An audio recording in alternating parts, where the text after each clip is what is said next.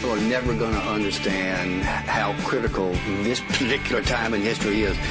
We have $7.7 trillion worth of economic events that are going to hit America in the gut. This is An Economy of One with Gary Rathbun, President and CEO of Private Wealth Consultants, the free market voice. Free market voice. Of the U.S., enhancing and protecting private wealth. Gary Rathbun has over 30 years of experience in making the best choices for you to keep more of what you earn. It's life, liberty, and the pursuit of self-reliance. An Economy of One with Gary Rathbun. This is our country. Greetings and welcome again to An Economy of One. You know, I'm all in favor of reducing paper. I'm a modern guy. I'm in the digital age. But this week, our beloved Congress took one more step to making our Constitution irrelevant. Last Thursday, you remember last week we talked about the Trans-Pacific deal and how I was against it, not so much because I was against it, but because I didn't know what I was against or for. Our congresspeople had not read the 800-page document. It was locked in a sealed room. They had to get permission to go in and all that kind of stuff, and most of them didn't take the time to do it. And it was shot down. I was very excited about that, although I was somewhat distressed that I had agreed with, and this pains me even now, I had agreed with Nancy Pelosi and the rest of the Democrats. Most of the Republicans voted for it. But it got shot down, so I felt better about that. And then I read a statement, I forget who put it out there, that the House was going to pass it eventually. They gave themselves till July 30th to get it done. And then Thursday, all of a sudden at 12:30 in the afternoon, they voted on it and passed it, giving President Obama fast-track ability on tariffs and trade agreements. Now, the thing that gets me about this is there's three international trade deals here, the TTP, the TTIP, and the TISA, and I'm not going to go into all the details. Let's just call them international trade deals. But each one of those agreements, each one of them contains a section that would end important aspects of the sovereignty of each nation that signed up for it. Now, these agreements set up an international panel composed solely of corporate lawyers to serve as arbitrators in deciding cases brought before the panel to hear lawsuits by international corporations accusing a given nation of violating that corporation's rights by its trying to legislate regulations that are prohibited under the trade agreement. Now, I know that sounds like a lot of words, a real mouthful. But essentially, what it does, it puts in the hands of corporate attorneys. Now, I got nothing against attorneys. Some of my best friends are attorneys. But a corporate attorney, especially on the international level, will look out for who's writing the paycheck. And they will.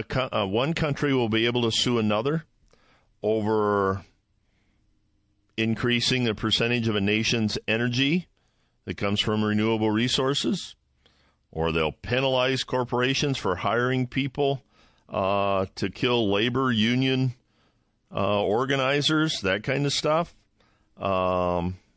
Now, I'm not in favor of killing labor union organizers. I got no problem with labor unions per se.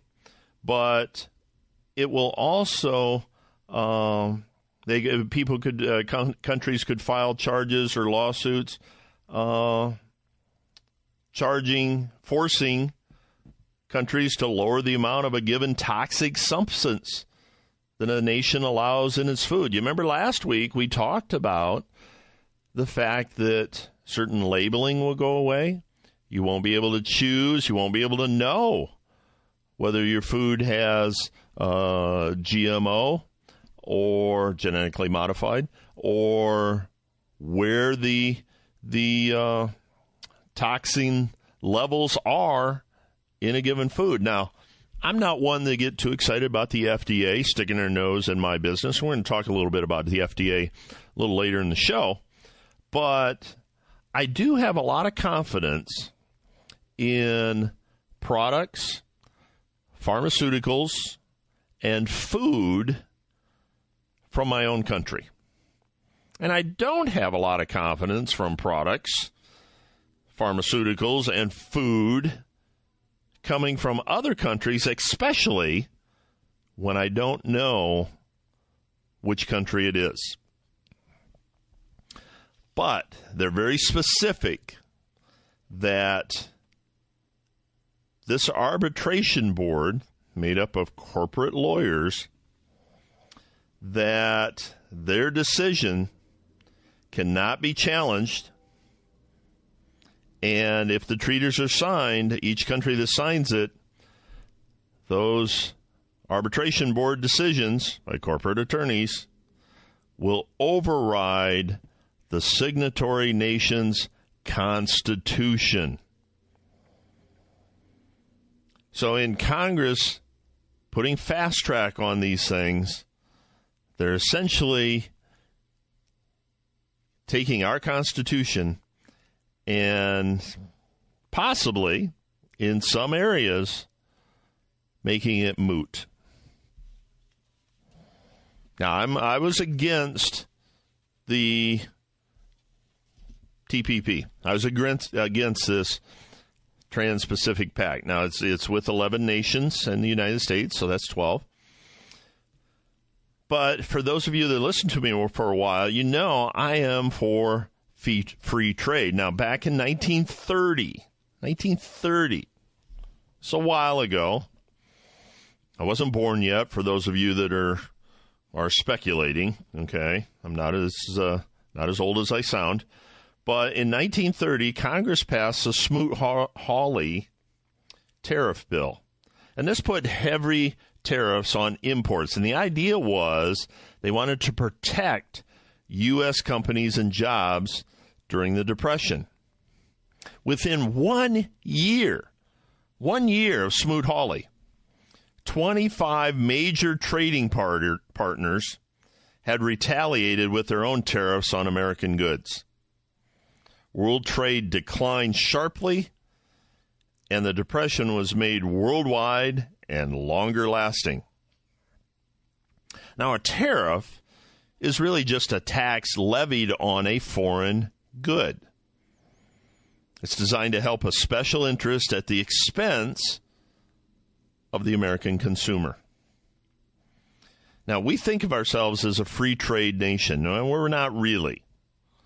It takes more than 700 pages just to list all the tariffs that we have on imported goods, and another 400 pages to inventory all the non-tariff restraints, such as quotas, orderly marketing agreements, that kind of stuff. So we are not a free trade or nation, but every time we do this, every time we put on a trade, every time we put on a trading restriction, the countries that we're trading with retaliate. And they do similar or worse. All the trends are toward more subsidies for U.S. exporters and more prohibitions and taxes on imports. The more you do that, the higher the cost for you and me. Now, Ron Paul has been a big advocate for free trade. But we're getting more and more of an attitude of protectionism in Congress. And we have to fight against it. We got to have free trade. Protectionism makes us all poorer, except for certain special interest groups. If you're in that special interest group, you're in good shape. But it also increases international tensions. If we look back at Ludwig von Mises. Ludwig von Mises is one of my favorite guys to read. Sometimes it's a little deep, but he was a brilliant man. And he said when people and goods cross borders, armies do not. So we got to have free and extensive trade, unsubsidized, between all the nations. This lowers tensions, makes us all better off, and it's morally and economically the proper policy. So it's very important that this is going through. Why did it go through on Thursday? Tell you what. Take a look at the headlines and see if you can figure it out.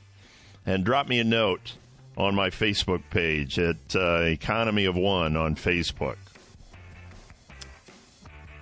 Up next, let's take a look at the latest leader in the world getting in on the climate change. This is interesting. It's an Economy of One with Gary Rathbun.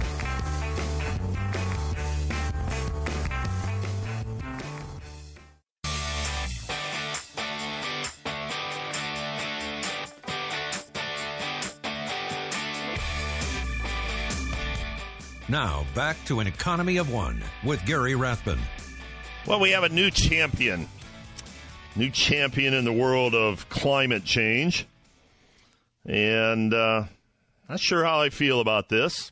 Actually, I am pretty sure how I feel about this. It's the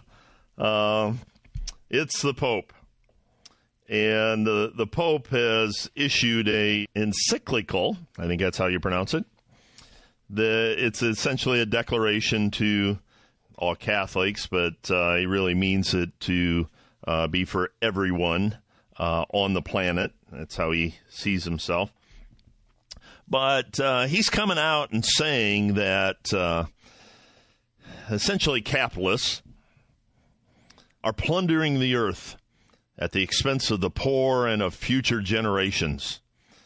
He used very passionate language, and it's probably going to be very divisive.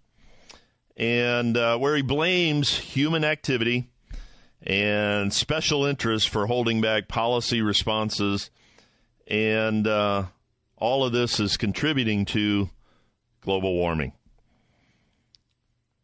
To get a little flavor for the angle he's coming from, he says the global north owes the global south an ecological debt.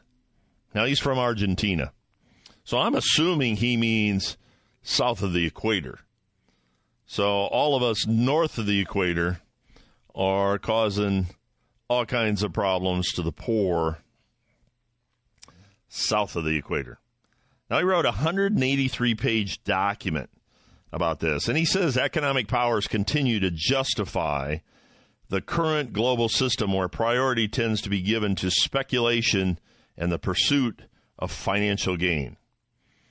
As a result, whatever is fragile, like the environment, is defenseless before the interests of the defied market, which become the only rule. What he's essentially saying is that we need to give up free market, give up market economics, give up capitalism, because apparently there are poor people in the world being damaged by the fact that, his opinion, global change is happening because of human activity. Now, this is something that we talked about before, that I warned you about before. He quotes a very solid scientific consensus. Well, you know what? No, it's not. No, it's not. I mean, NOAA came out, or a report came out today on NOAA's data about global warming, and they changed the data. They massaged the data to get to the result they wanted to get. But the Pope, in issuing this encyclical, shows you the attitude of the environmentalists.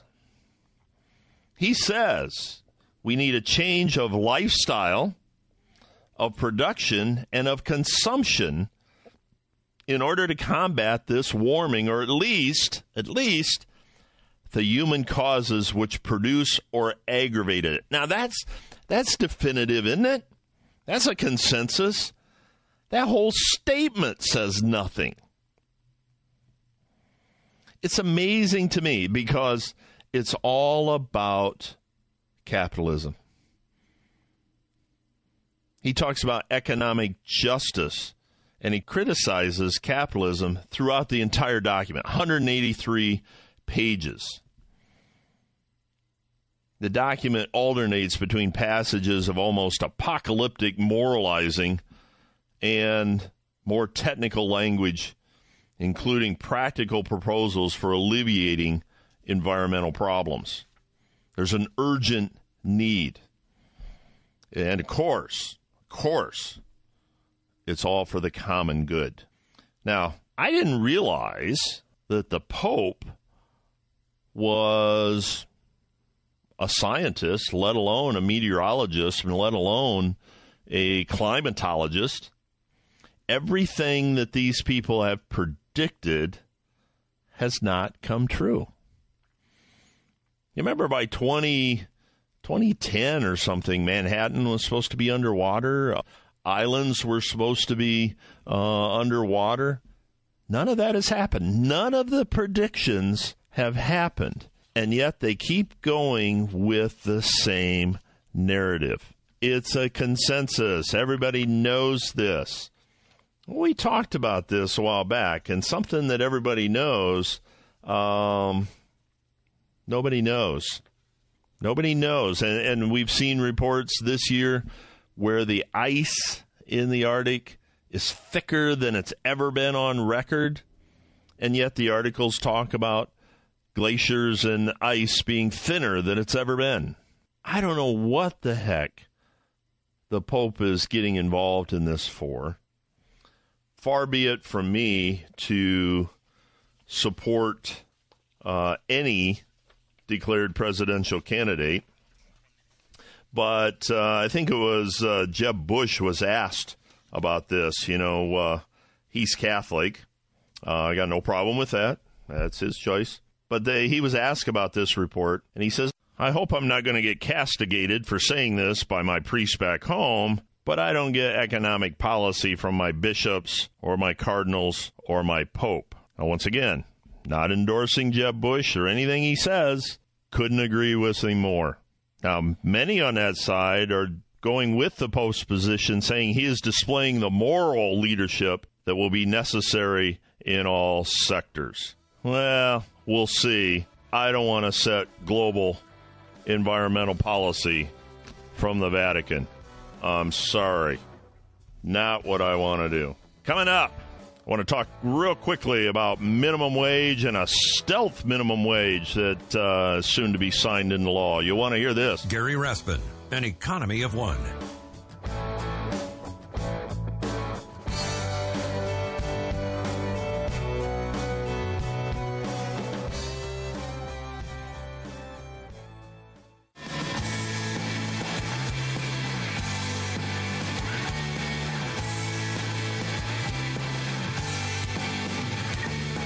Now, back to An Economy of One with Gary Rathbun. You know, all around the country, hardly a day goes by that we're not hearing about some city, some state, some county putting in place raising the minimum wage to $15. How we went from $7.25 to $10.10. Remember President Obama in his State of the Union address came out and said, well, we got to raise the minimum wage, federal minimum wage to $10.10. I always wondered how they got the 10 cents, but not a concern now. But anyway, we jumped to $15 awful quick. That's more than doubling the current minimum wage. Seattle, City of Seattle Council did that and is phasing it in over a few years. I think Los Angeles or San Francisco is doing that. Connecticut. Communities in Connecticut are doing some goofy things with minimum wage. And I hate to use the word general consensus, but every economist you talk to, every long-term data you look at tells us that when you raise the minimum wage, you not only increase unemployment, you unemploy the very people that you're trying to employ. Look at what's going on right now in the economy. Jobs are being created each month. More people are working each month. But the demographic of the people taking those jobs is not young people. The highest demographic, the most jobs are going to people over the age of 54. Now, there's several reasons for that. Some of them good, some of them not so good. But if you look at that, you immediately start thinking, you know what? It's a shame that somebody over 54 has to take a job. Well, not really. They're willing to work, and they create value, and they got bills to pay. But what's really happening is employers, and I'm an employer, so I know this firsthand. Employers are trying to get the most bang for the buck that they can from their employees. And I will hire someone in their 50s who have some experience, have a work ethic, understand that they have to show up on time, understand that they have to dress properly, communicate well, before I'll spend that kind of money hiring someone 24 or 22 or 21 that doesn't have those characteristics, that doesn't bring that value to the table. Now, the argument is constantly around the term living wage. To me, the dialogue needs to be around Economics 101. The higher the cost of something, the lower the demand. So when you raise the minimum wage, you lower the demand for people to earn that wage. Now, minimum wages have been around for a long time. I think back in the late 30s, 1930s, that we started in on the minimum wage. And through all of that time, it's been proven over and over and over again that when you raise the minimum wage, you unemploy people. Now, at $7.25 an hour, that's the current federal minimum wage, a 40-hour work week, little over $15,000 a year. Now, that's below the federal poverty line of $15,930. But it's supposed to be. Those level of jobs, the fast food, low-paying jobs, are designed for entry-level workers. It's designed to train people about work, about being on time, about doing the job properly, about communicating with fellow workers and managers, about serving the customer. That's what it's designed for. It's not designed to serve or support a family of four. McDonald's is always in the news about minimum wage. They're trying to get $15 an hour for McDonald's workers. You know what? I haven't been to McDonald's in a long time. I haven't been to a fast food place in a long time. But the last time I was there, I distinctly remember this is not a worker that I would hand my card to and say, hey, why don't you come down to my office? I'll give you a job and pay you more. Generally speaking, people can earn what they're worth. If I'm an employer and I'm paying $15 an hour, I got to make $25, $30, $40 an hour in value from that worker. A worker's labor is no different than any other commodity or raw material. I have to make a profit from hiring that employee. And if I don't, then I can't have the employee. Now, people come out and say, well, you raise the minimum wage, that will force businesses to replace them with robots and technology. Well, the fact is, that doesn't force businesses to do that. What it does, it makes it economically viable for businesses to do that. Many, many jobs can be replaced with technology and robots today, but it takes capital. And a business owner has to allocate that capital to its best use for the company. At $7.25 an hour, I can hire people cheaper than I can replace them with technology at McDonald's. But at $15 an hour, you know what? Technology suddenly becomes cheaper than the employee.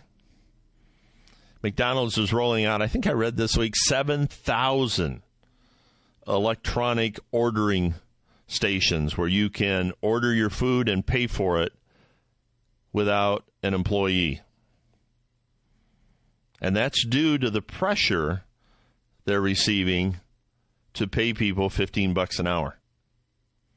Now it's economically viable for a company like McDonald's to switch over to technology rather than people. Now, personally, I think the minimum wage ought to be $0. I think that each and every person should have the freedom to negotiate the value of their own labor. After all, that's all we have. That's all we have as an individual is the value we bring to the table. And that's through our labor and through our brain. Now, that being said, that gives an opportunity also, if the minimum wage was $0, gives an opportunity to people to work for free if they like. Would you like to work for free for anybody? I would. I wouldn't mind working for Bill Gates all day long for a while just to see how his brain works and how he does things. Warren Buffett, maybe. Maybe not. Michael Dell. If Steve Jobs was alive, I'd like to work with him for a while. You know, a while back, I interviewed Marcus Lemonis on the show. He's the entrepreneur that owns Camper World, has the show The Profit. And he said to me, he finds it fascinating that people are willing to leave $100,000 a year salary jobs to come work for him at $30,000. Well, why would they do that? It's because hanging around Marcus Lemonis all day, every day, is worth $70,000 to some people to learn what he has learned over his career. But if someone came to me and said, geez, I'd like to work for you for free, I can't hire them. I cannot have them work in my company for free. No matter how much they learn, no matter how much value they get from working here, I can't do it. It's against the law. I have to pay them. Now, that's getting a lot of resistance around the country, and we're going to see the consequences of that. We're already seeing the consequences of businesses closing, expansions not being executed. We're seeing that, and we're going to see more and more of it. But a couple things I wanted to point out. President Obama signed another executive order. I don't know who created executive orders in history, but we ought to go back and slap them, don't you think? Anyway, he signed an executive order that essentially raises the qualification for overtime pay for salaried people. Currently, if someone's working 40 hours a week and they're making less than $23,660 a year, anything over 40 hours, the employer has to pay them time and a half. President Obama, in his infinite wisdom with his pen and his phone, issued an executive order to update the regulation to $50,000. So anybody on salary earning $50,000 or less, anything over 40 hours, the employer has to pay them time and a half. Now, listen to this from the Labor Secretary, Tom Perez. Millions of salaried workers have been left without the guarantee of time and a half pay for the extra hours they spend on the job and away from their families. Labor Secretary is concerned about how much time people spend with their families. Right. This is going to have the same consequences as raising the minimum wage. This is a way of raising the minimum wage. So it's a stealthy way to increase the cost to the employer. It's going to unemploy more people. It's already happening. Goes into effect soon. And it's going to have the opposite effect that government thinks it's going to have. People are not going to pay time and a half to their salaried employees. Not going to happen. They're going to cut them back or automate with technology. Coming up, you care where your food comes from? I do. We're going to find out what Congress did this week to change that for both of us. We'll talk about that next. Gary Raspin, An Economy of One.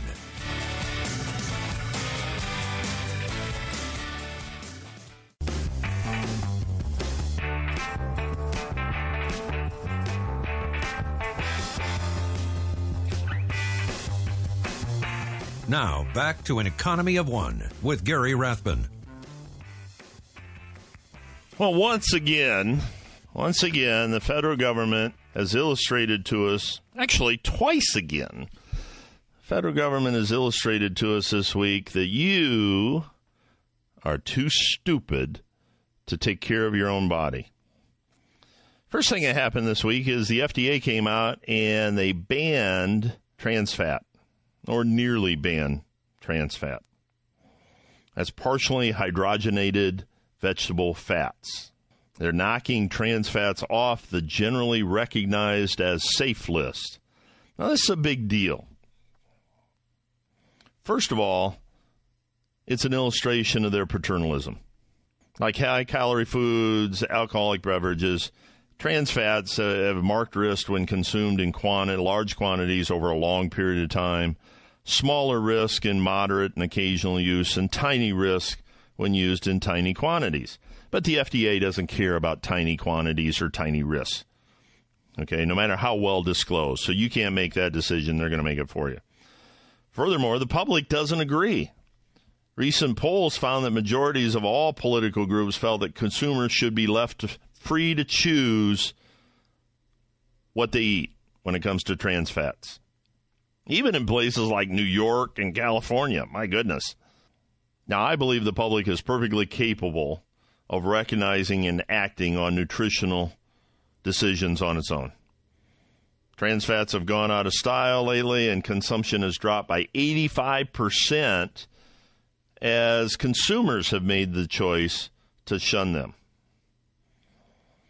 Now, government doesn't always know what's best for us, nor do its friends in public health. Are trans fats bad for cardiovascular? Maybe.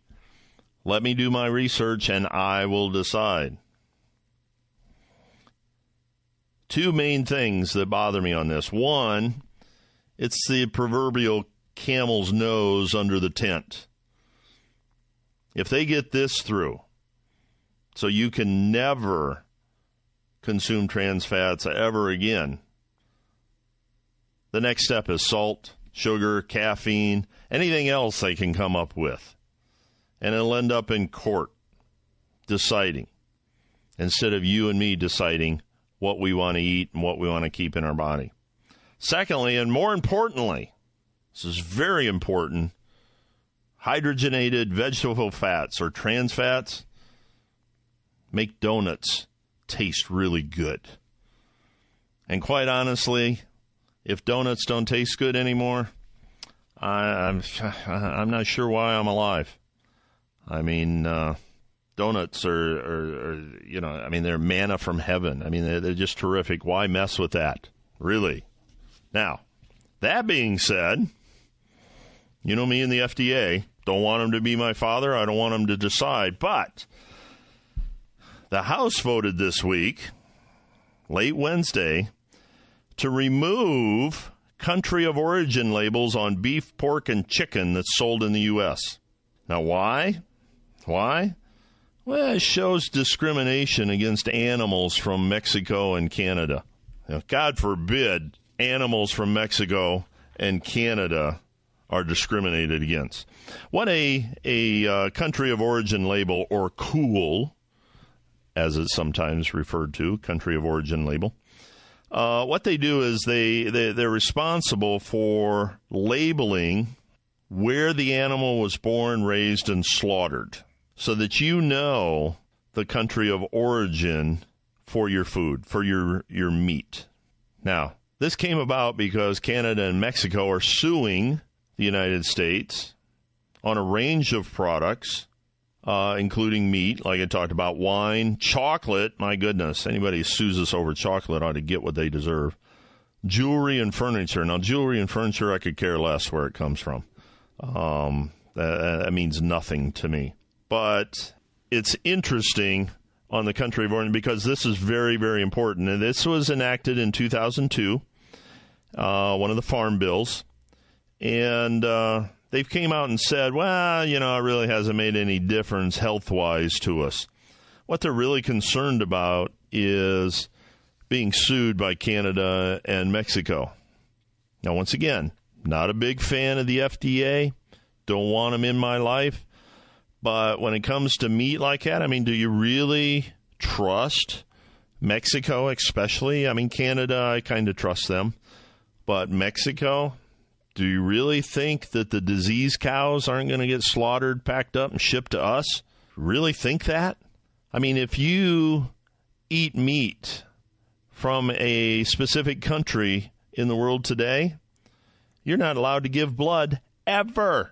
Not allowed to be an organ donor ever because of mad cow disease. Now, back at the turn of the century, rich people were defined or identified as being overweight. They could turn food. I'm talking about the last century, not 2000. Today, rich people are defined as being able to know where their meat came from and what's in it. I personally buy my beef from a local farmer that raises organic, hormone-free steers. Now, I'm not really interested in getting to know my beef on a personal level. I'm not going to name it Dave and then have it slaughtered and butchered and put in my freezer and tell my wife I'm going to have a steak from Dave tonight. I don't want to get that up close and personal. But I am interested in where it comes from, how it was raised, what it was fed, and the quality that I'm receiving. And now Congress has taken that away from most of us. So what's it going to do? Well, some people it'll do nothing. You and me, I think we ought to start checking on our own where our meat's coming from, where the food's coming from that we're eating, and how it was raised and what went into it. A lot of research about this stuff. It's very, very important for your long-term health that you know what's going in. And Congress is limiting that for you. I want you to have a great day. I want you to be an individual, be self-reliant, be an economy of one. I'm Gary Rathbun. We'll see you next time. This is our country. The views expressed on this program do not necessarily reflect the views of this station. Listeners should consult their own financial advisors or conduct their own due diligence before making any financial decisions. Private Wealth Consultants is an SEC-registered investment advisor.